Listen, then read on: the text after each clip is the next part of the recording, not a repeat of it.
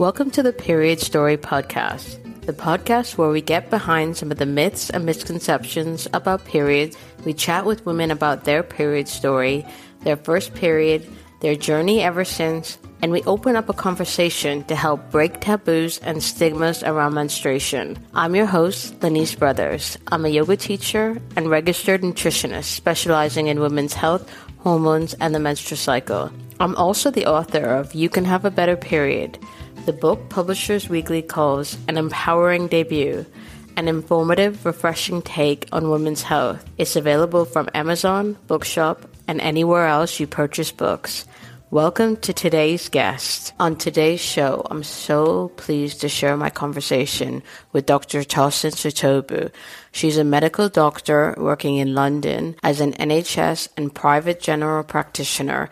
She has a passion for sharing and spreading health awareness. She founded Mind Body Doctor as a friendly and accessible space to educate and inspire people to look after their health. She has a huge focus on diversity and representation in health and wellness so that she can reflect people from all backgrounds and walks of life. Enjoy the show. I'm so excited to have Dr. Tosin on the show today. We're going to talk about periods. I'm going to ask her about being a GP and her practice in London and her focus on diversity and representation.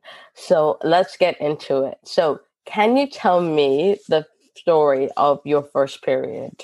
Sure. Such a great question to start off with. And thank you so much for having me here today. I'm really excited to dive into this discussion. So my first period, I remember it was about when I was 13 years old and I was at school. So I started whilst I was at school, which is always a great and interesting time to start. And I remember just going to the toilet and thinking, oh, okay, my period started. I don't think it was too much of a shock because I knew it was coming. I have an older sister, so I'd kind of known what was coming. But still, I didn't have anything on me. I didn't know what to do. I don't think I felt comfortable enough to talk to my friends or any teachers about it at the time. So I remember just getting like loads of toilet paper and stuffing it in my knickers and walking around for the rest of the day, kind of waddling around because I had this pad of toilet paper. I think we've all done that or been there before. And then I remember just getting home and being like, Mum, I need some help. And then that was my first period, or when I first started. And then, kind of just went from there with my mum's help. I think it was quite an easy transition. I don't remember it being too daunting. So when you got home you told your mum what had happened, what was her reaction? My mum's a very, God bless her heart, she's absolutely wonderful, but she's very, straight to the point kind of person, like, okay, so this is what we need to do, very pragmatic. So there wasn't any kind of like, oh, are you okay? How are you feeling? It was just very much like, okay, so let's get some pads. This is what you need to do. And you're fine. Go off and, take care of yourself. And to me, I think that's all I really needed because I'd seen my sister go through that transition. I'd seen pads around the house. I'd asked what they were for. So I already had the idea of what to do and what was coming. So it wasn't too much of kind of a daunting task. I don't think I really needed too much hand holding, but it would have been nice to maybe have, more of a sit down discussion around periods in general and what was to come for, the majority of the rest of my life. When you saw what your sister had experienced with her own period, what did you take out of that, her experience, that you were able to, so when you got your period in the loo at school, you were able to say, oh, wow, this is my period. What did you take from your sister's experience? I think the normalizing of it.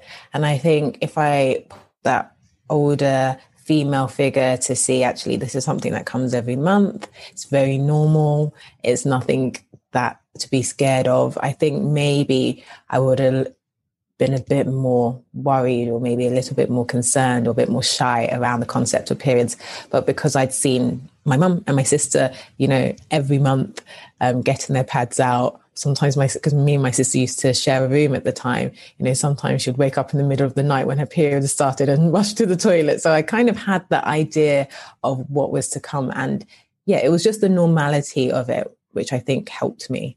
When you got your period and then you had to sit down with your mom, how did you then learn about the rest of you beyond just what to do, the nuts and bolts of having a period? How did you learn about like menstrual cycle and everything else around having a period? I would say I didn't really. I would say mostly through life and through having a period and just learning along the way.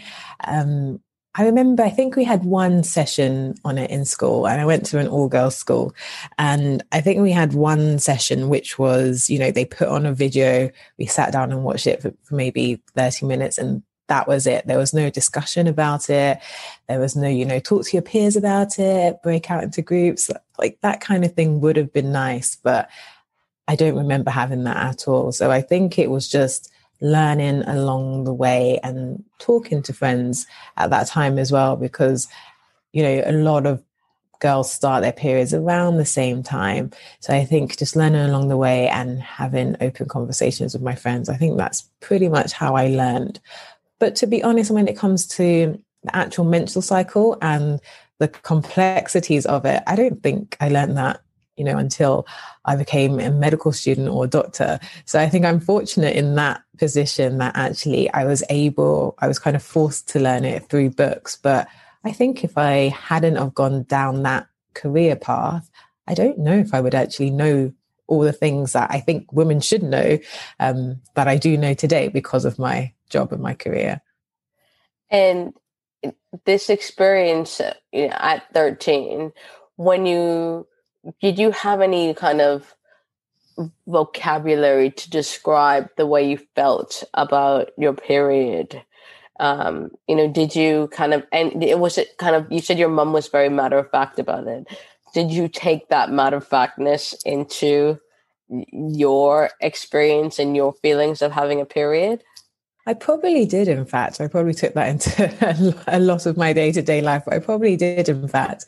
And I think, again, until I became a doctor or started studying it and started to, know how to talk about it and how to talk to other women about it, I think for me, it was just, something that happens every month, something that women or girls have to go through. And there was nothing more to it. I didn't know about it possibly affecting moods. I didn't know that, people could have different periods. I didn't know you could possibly have missed periods. I didn't know all of this. So I think it was just, you bleed once a month and that's it. You get on with it. And how would you say that your experience was going through your teenage years of your period? Was it kind of every month it would come and that would be it and you'd have to deal with it? Or did you have anything else that you had to deal with regarding your period? I think I was quite fortunate in the fact that my periods weren't too troublesome. So it was really just dealing with them once a month. They were never unusually heavy. I never had terrible period pains. However, on the flip side, my sister did. So I did experience a lot of that through her. And I always felt bad and guilty in a sense sometimes because she would be in excruciating pain once a month and I would be, just continuing my day-to-day life. And she would have to miss out on things at school. She sometimes, when we were on a family holiday, I remember one family holiday, she was just locked in her room for 3 to 4 days because her period pains were that bad, whereas I was out frolicking in the sun. So although I didn't experience the difficulties during my teenage years, my sister definitely did. That she did grow out of that, luckily, but I think it was a difficult time for her. Did that change the way that you thought about periods at all, seeing what your sister was going through? Yeah, definitely. I think it did open my eyes up to the fact that actually, our periods are different. We're not all the same when it comes to this aspect of being a girl or being a woman. And I think that did open up my eyes to that. And I think if I didn't see my sister go through that, I would have just assumed everyone had periods like me that were quite easy to handle. And, it didn't really affect your life at all.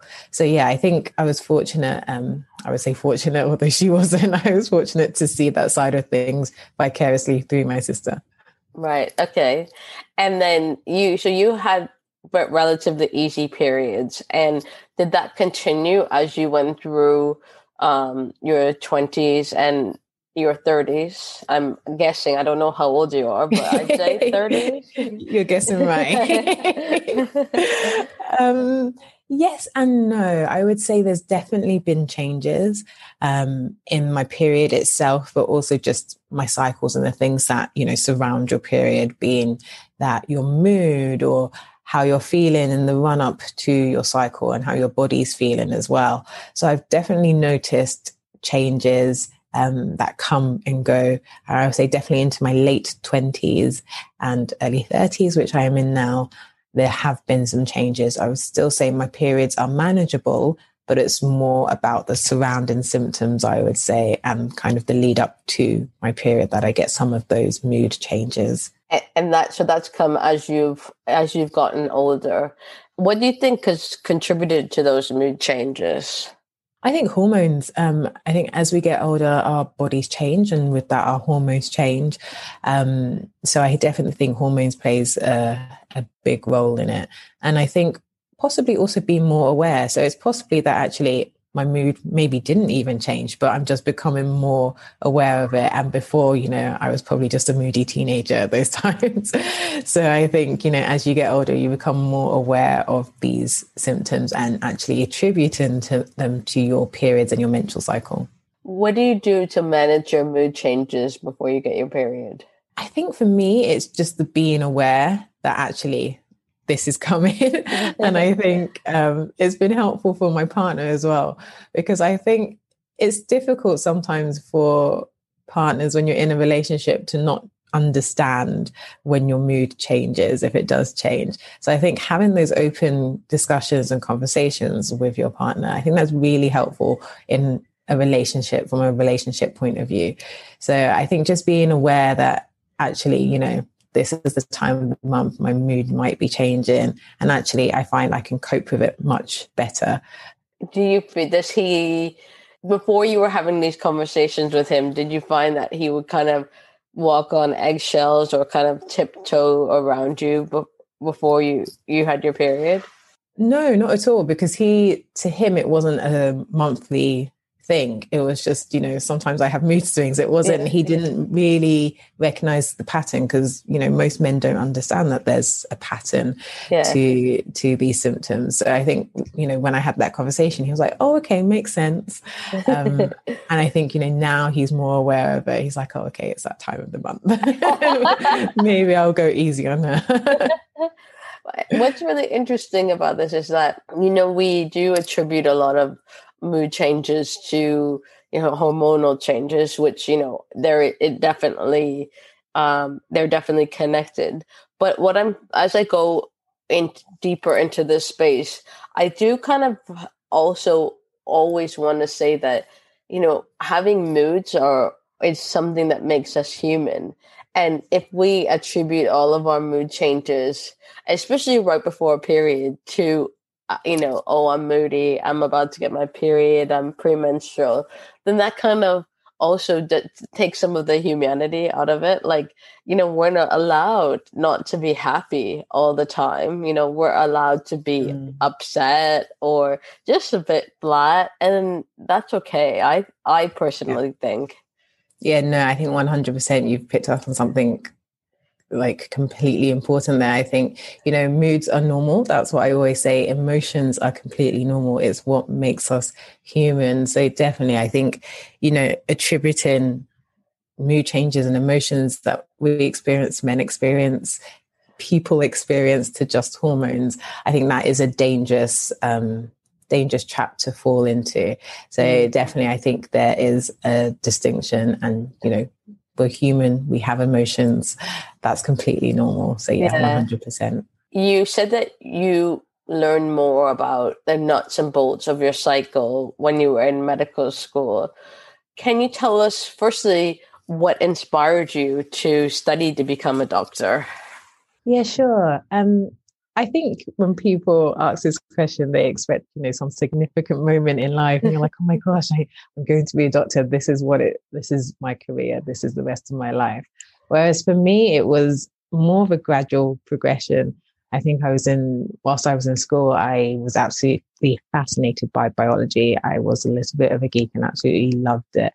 And I think when you're good at the sciences, a teacher mentioned, oh, how about medicine? I was like, okay, never thought of it, but why not?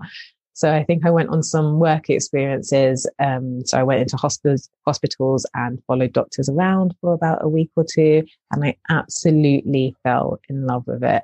I think it was the fast-paced nature of it, but also the fact that you were changing lives, you were having an impact on people's lives, and you were able to help people.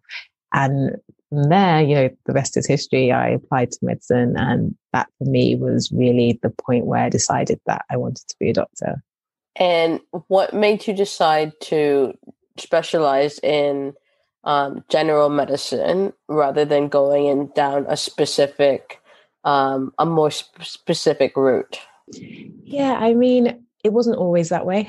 So I started off wanting to do obstetrics and gynecology, funnily enough. So, I went to what we call our junior doctor training, thinking that is what I was going to do. And it just so happened, so when you're a junior doctor, you do rotations in the hospital. So it just so happened that my first rotation was in obstetrics and gynecology. And I very quickly realized that I didn't like surgery, which is a big part of it, delivering babies. So I was like, okay, maybe this isn't for me, but I loved the gynecology part of it still. I found that really fascinating, being able to help women. I found that really, really fascinating. So I kind of trundled along, not knowing what I was going to do. And then very similarly to how I realized I wanted to be a doctor, I did a placement in a GP, so in general practitioners, and just absolutely fell in love with meeting different people, being able to go on a journey with people and being able to help people from loads of different aspects. So from children to elderly people to men to women. So I was just like, okay, this is it. This makes sense. And I can also focus on the gynecology or the women's health part, which I did do. I did a diploma in family planning and sexual health, which allows me to focus a little bit more on women's health as well. So what would you say if someone asked you the typical day of a GP? Because most people, their experience of the GP is trying to get an appointment, having a difficulty getting an appointment, only having 10 minutes to speak to their GP, and then not really getting the information or support that they want. So what would you say, just kind of looking at it from the other side, can you share a day in the life of a GP or your day in the life as a GP? Yeah, sure. Gosh, I don't know if I can do this in a minute or so, but I'll try. So I do both NHS and private work as a GP. So I split my time half and half. So I'll come at it from an NHS GP point of view, because that's, what we really know in the UK. So usually you'll probably get in the morning, let's say 8 o'clock or even earlier, and you'll sit down and you'll look through your list of people for the day. Now, usually for me, even before I do that, I'll get in early and catch up with blood results, consultant letters that come in from the hospital, reading them, prescriptions for my patients, so signing them and sending them to the pharmacy. So I'll try and catch up with as much admin as possible, because it is never ending. So I try to get as much of that out of the way. And then you go on to your morning clinic or consultations. And this can vary anywhere from, I would say, 15 to 25 patients, usually in the 20s range. And usually back in the day, I would say before the pandemic that we've experienced in the past year, it's back-to-back face appointments, 10 minutes each for each patient. We don't get longer than that. Now it's a bit of a mix with telephone calls, but you'll be surprised that telephone or video consultations actually add a lot more workload and take a lot longer, because you're not able to examine that patient. You're not able to be with them in the same room to actually get more of an understanding of what's going on. So you have to ask more questions and you have to really dig deeper. So it often takes longer. So you're back to back 10-minute patients. And as you can imagine, not every patient you're going to be able to deal with in 10 minutes. So, if someone comes in and let's just say they talk about their mood, they're having difficulties with their mood, it's very difficult and you don't want to cut them off at 10 minutes. So, with that patient, you might spend 15 or 20 minutes. That extra 5 or 10 minutes can add on. And obviously that's when you start running late. And then that's when patients start to get angry in the waiting room. And it's so, so, so difficult. And then after your morning session, you will then do any, what we'd say, admin that's accumulated from that morning session, be that ordering blood tests, doing referrals to the hospital, again, looking at blood results that have come through, looking at letters that have come through, writing prescriptions. And then you usually have to go off and do home visits. So those patients that can't come into the clinic but still need to be seen. So you go to their house, you see them, you come back, you have a quick lunch, then you start the afternoon clinic again. And that's pretty much a normal GP day. Very hectic. Wow, it sounds hectic. And it's very interesting hearing it from your side, because as I say, I know from the work that I do, there's a lot of frustration that I hear from my clients and other women I speak to about, their GP, their personal experience with their GP. And I just wondered, knowing that you only have 10 minutes with a GP, what would you say, or what do you say to patients that helps them maximize their time with you? What can they do to maximize their time with you? Yeah, I think it's really difficult from a patient point of view. And I've definitely been on the other side as well. And I think the frustrations are completely understandable. I mean, as a doctor, most of us wish that we had more time with our patients. Unfortunately, that's just the way it is at the moment. So I would say for a patient, the best way to manage a 10-minute GP consultation is be prepared. So I would say go in knowing what you want to say to that doctor and down as well. So write down a few bullet points of what you want to get across, because often I find patients come in and they've said what they thought they wanted to say, but actually at the end they remember, actually, I had X, Y, and Z to say as well. And I think with the pressure of that 10 minutes, sometimes what you want to say just quickly goes out of your head. So I say, write down what you want to say, the questions you want to ask, and the points that you want to get across. I will also say, you probably hear this a lot, but one problem per appointment. And we say that not to be difficult, but just that if your GP is trying to deal with multiple problems in an appointment, and they often will try to do that if you have more than one problem, that's when they run the risk of missing something, because they're trying to rush through all your problems. And it doesn't do any justice to you as a patient, because they can't really tackle one problem properly. So I would say try to stick to one problem per appointment. It's not always easy. But I would say if you go into your GP consultation and you have more than one problem, right at the beginning, say, okay, I have more than one problem. Maybe you've been waiting a long time for that appointment and they've just accumulated up, but be honest, say you have more than one problem and list them all out, and then have the conversation with your doctor. Which one's the most important? Which one you might tackle today? And then make a plan with your doctor going forward, how you're going to tackle the other problems. And that could be a follow-up telephone call, or a follow-up video consultation, or another actual face-to-face appointment. And I think that's the best way in handling if you have more than one problem. And then my last point, I would just say, ask questions. And I know this isn't really about managing a 10-minute consultation, but ask any question that you want to when it comes to wrapping up the consultation. Obviously, you might feel like you have to rush out, but the worst thing you want to do is to leave that room and then feel like you have so many unanswered questions, or feel like you actually didn't get what you needed, or feel like you just had no idea what that doctor told you.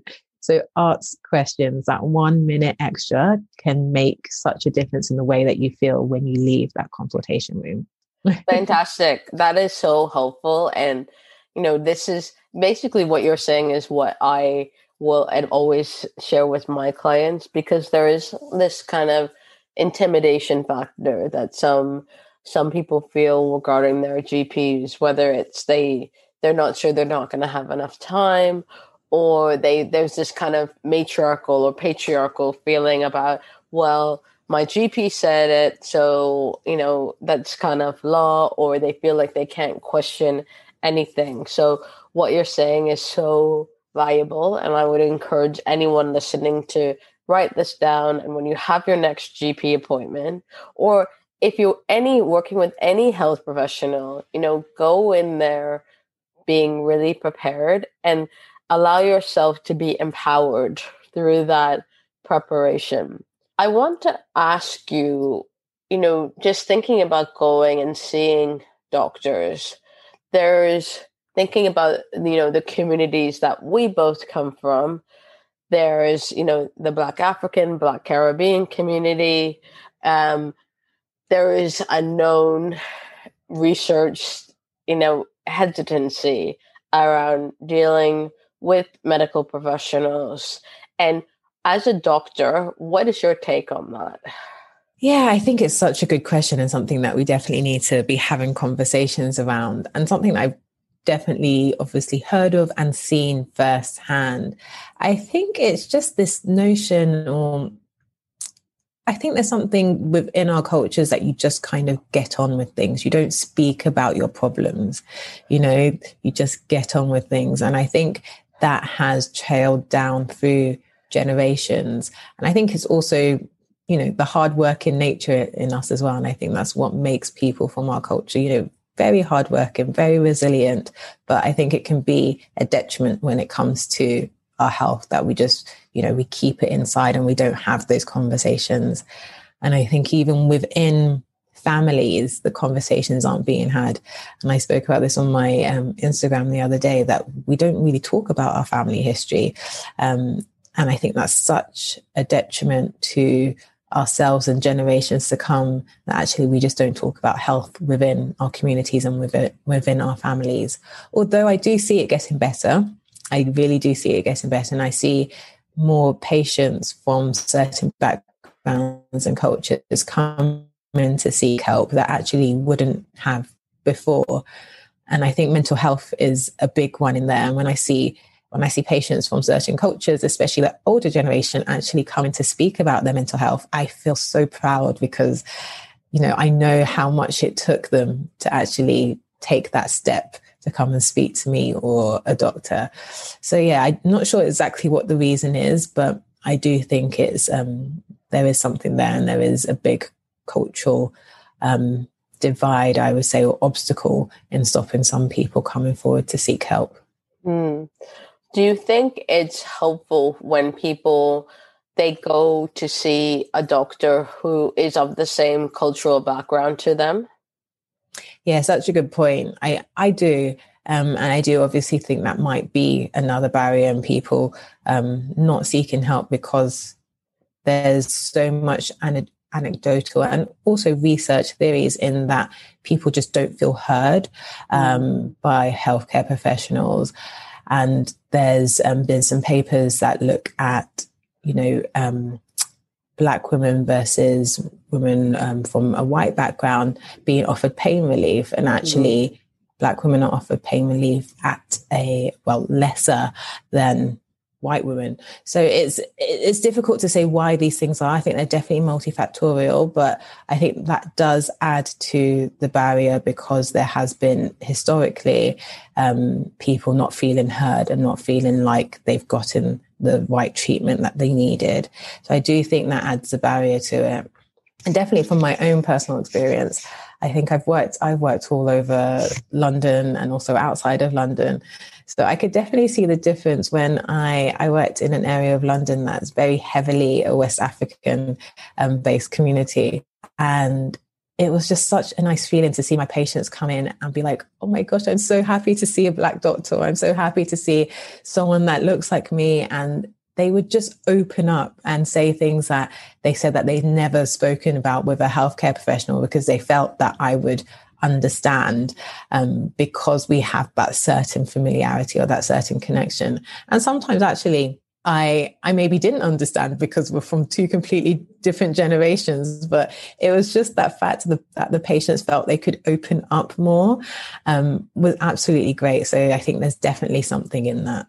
what would you say to say maybe a GP from a white background who's listening to this, or a healthcare professional from a white background who's listening to this and thinking, well, how can I, I'm obviously not of the same ethnic or racial or cultural background as some of my patients. What can I do to connect with them? What can I do to make sure that I'm not just listening, but I'm really hearing what they're saying and not dismissing their concerns? I think a lot of it is listening and gaining experience and understanding. And I think if you want to learn about something, you will learn about it. And I think taking from your patients' experiences and learning from the patients that you're seeing and asking questions. I think if you ask questions about your patients and their cultures and their backgrounds, what they eat on a day-to-day basis, if you take an interest, the more they'll feel comfortable in opening up to you. And it's not always about, a difference in the way we look or a difference in skin color that patients don't feel comfortable to open up. It's just that actually they don't feel that the other person maybe wants to hear their story. So actually just that taking an interest in asking questions and listening, I think that definitely helps in allowing patients to feel more comfortable opening up. Okay, that's really, really valuable information. I mean, you're just a breath of fresh air. I wish you were my GP. We can make it happen. I wanted to ask, just switching tacks a little bit, what you think about patients who come in and they've been working with another health professional. I'm just really interested in it from a professional perspective. When you see patients and they've been working with a nutritionist like me, what do you think as a GP? I think, whatever helps. GPs we are not the be all and the end all. We don't have all the answers. And there's different aspects to health. Health is not just a one tract, or I call it a health puzzle. There's so many different aspects that you have to look at to someone's health, be that their mental health, their physical health, their nutrition, what they're eating on a day-to-day basis, how they're moving on a day-to-day basis. So all these aspects equal, the entirety of someone's health. And I think taking what we call in medicine as a multidisciplinary approach of lots of different professionals imparting their knowledge and giving patients or people the tools they need to be able to live their healthiest lives, I think it's absolutely great. And I always say at the end of the day to patients, you know your body the best. So actually, if you feel that you need to see a nutritionist, or you need to see a therapist, or you need to see someone else, then do what works for you. And I think that's the key thing here. No one, as much as a doctor or healthcare professional, can say, oh, well, actually, I think everything's fine. You don't need to see this person. You don't need to do X, Y, and Z. I can't find a specific problem. If you know that something doesn't feel right in your body, then I would say listen to that, listen to your body and seek the help within reason that you feel is needed and helpful for you. Yeah. Okay. That's really interesting. I want to ask about your focus around diversity and representation in health and wellness. So why is that important to you? Yeah, for me, I think, health is the one thing that should really be inclusive. Everyone should have equal access, equal understanding when it comes to our health, because it's the most important thing, I think. And I think it's really difficult, especially in the wellness industry, especially with social media. You have people looking online, you have people looking in magazines, wanting to learn more about their health and living a healthy lifestyle, but they're just seeing a certain representation, a one-size-fits-all approach. And even for me, as a health professional, sometimes, I find myself getting sucked into that. I'm like, oh, okay, is this the picture of health? And I can't relate to that. So how can your average everyday person in society relate to that one size fits all picture of health?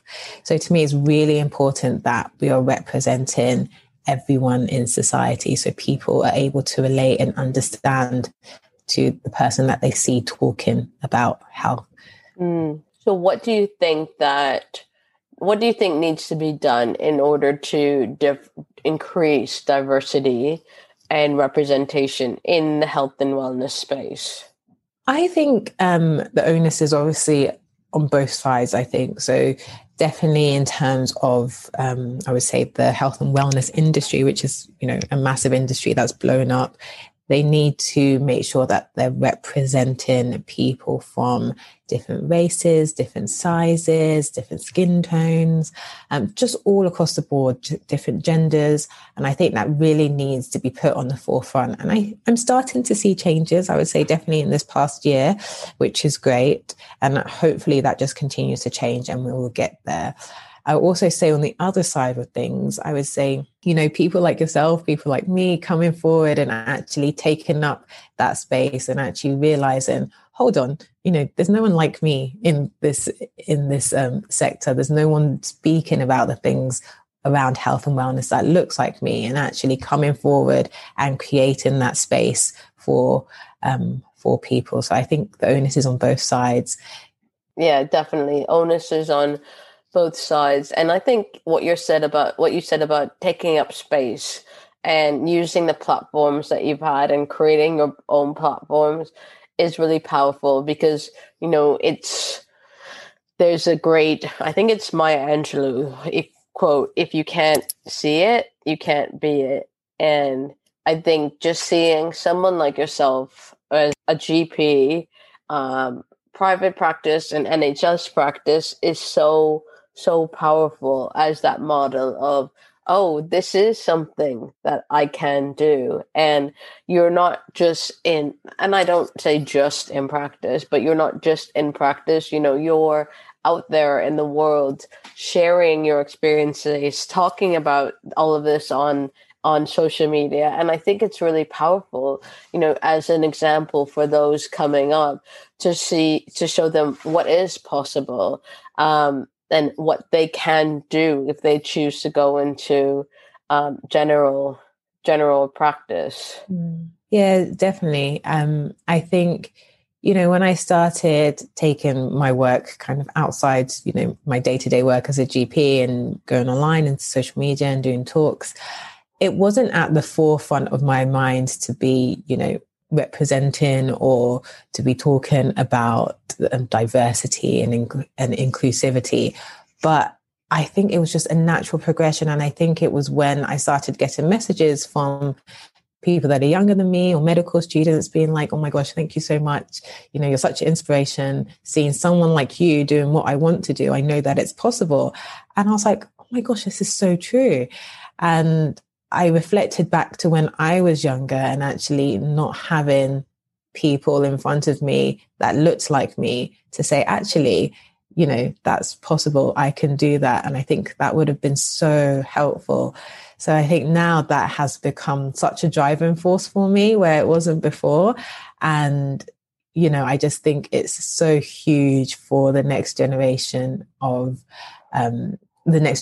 coming through, that they have examples and that they can see what is achievable. So yeah, 100%. What would your advice be to someone who is in med school right now, or they are kind of a junior doctor and they're struggling a little bit? They just don't see a path forward for them. Maybe they come from a similar background to you. What would your advice be to them? I would say don't give up. And for me, when I got through difficult times, I would always say, okay, well, someone has done it before me. Even if it's just one person that I can see, they've done it. That means so can I. And I think just using that to push you through the difficult times, I think is really important. And also finding people to lean on. or finding a mentor. I think mentors are so important, and it's not something that I had when I was coming through medical school. But if you can find someone to reach out to, and they don't have to be someone that mentors you on a regular basis. It can just be someone that you can reach out to when you're struggling, or someone that just gives you advice when you need it. And I think that is so, so important. So if you can find a mentor, and don't be shy about reaching out to people, because I think so many people would love to be mentors. It's just that actually no one's reached out to them, or they haven't taken that step to reach out to people. So don't be afraid of sending a message on social media, LinkedIn. I would say just reach out to people if you feel actually you would benefit from having someone who has been through your process that you can relate to, being there for you and supporting you along the journey. I think that is such great advice. I personally love it when, nutritionists coming up, maybe they've just graduated or they're still studying, they email me or they message me. I love it because I love seeing, other women come up in this space. And I love being able to just share what I've learned, because I didn't have that. I do remember this one time I had just graduated and I emailed a nutritionist. She was, she maybe was 5 years in, and I thought I would email her just to ask her a few questions. And she just never really, responded back to me. Oh. And I just thought, I will never do that. And it's so important to be able to know that you have that connection and that people are accessible. I know, of course, have your boundaries, but to be able to know that, you're not just in it for yourself, that you're able to help others who are coming up in that space. I think so, because it also gives you more of a purpose as well for what you're doing. And I think that's so important to have, to know that you can actually help someone else on their journey. I think, it just fills me with so much joy. I absolutely love it. So I think it's really, really important. So just thinking about what you've got coming up next, is there anything that you want to share about what you've got coming up next? Anything interesting that you want to point listeners to? Yeah, gosh, I would say this past year has been such a whirlwind, hasn't it? And I think we're just starting to find our feet again. Well, I'm just starting to find my feet again in terms of normality of life and that work life and my separate Mind Body Doctor life, which is my separate platform. So I would say nothing in particular, but lots and lots of exciting things, lots of partnerships. I think I love working with brands for that exact reason that we were talking about earlier, just that representation factor, being able to speak from a different point of view, from a different perspective, and knowing actually that someone might see me speaking about this issue and be able to relate to me. So lots of partnerships coming up. So definitely have a look. Mostly on my Instagram is where I talk about most of the work that I'm doing, but also on my website as well. And your Instagram, which we'll link in the show notes, is at Mind Body Doctor. Yes, exactly. Okay, great. So if you wanted to leave listeners with one thought from all the different pearls of wisdom that you've shared, what would you want that to be? I would say that accept your body and your health for what it is, and know that we are all different and we are all on our own personal health journey. And I think it can be so difficult with social media and the internet these days to compare your journey and what you're experiencing to other people's. But remember that your health is individual and you are on your own health journey. I love that. You're on your own health journey. Comparison is the thief of joy. We know 100%. That. Well, you should be on your own journey, run your own race. I love that so much. So we'll link to different ways that listeners can connect with you in the show notes. Thank you so much, Dr. Tosin. It's been wonderful having you on the show. Thank you so much. It's been such a great conversation. I can talk about all of this all day long. So thank you so much for having me. For more inspiring conversations, head over to periodstorypod.com, where we have so many more for you to peruse. If you want help with your menstrual or hormone health, email me on hello@eatlovemove.com to set up a free 30-minute hormone health review. If you like today's show, please don't forget to subscribe, rate, and review wherever you get your podcasts. Tag us, come say hi, and send in your requests for who you'd like to see on the show on Instagram and Twitter on @periodstorypod, or email us at hello@periodstorypod.com. I'm Lenise Brothers, and you've been listening to Period Story. Thank you so much for listening.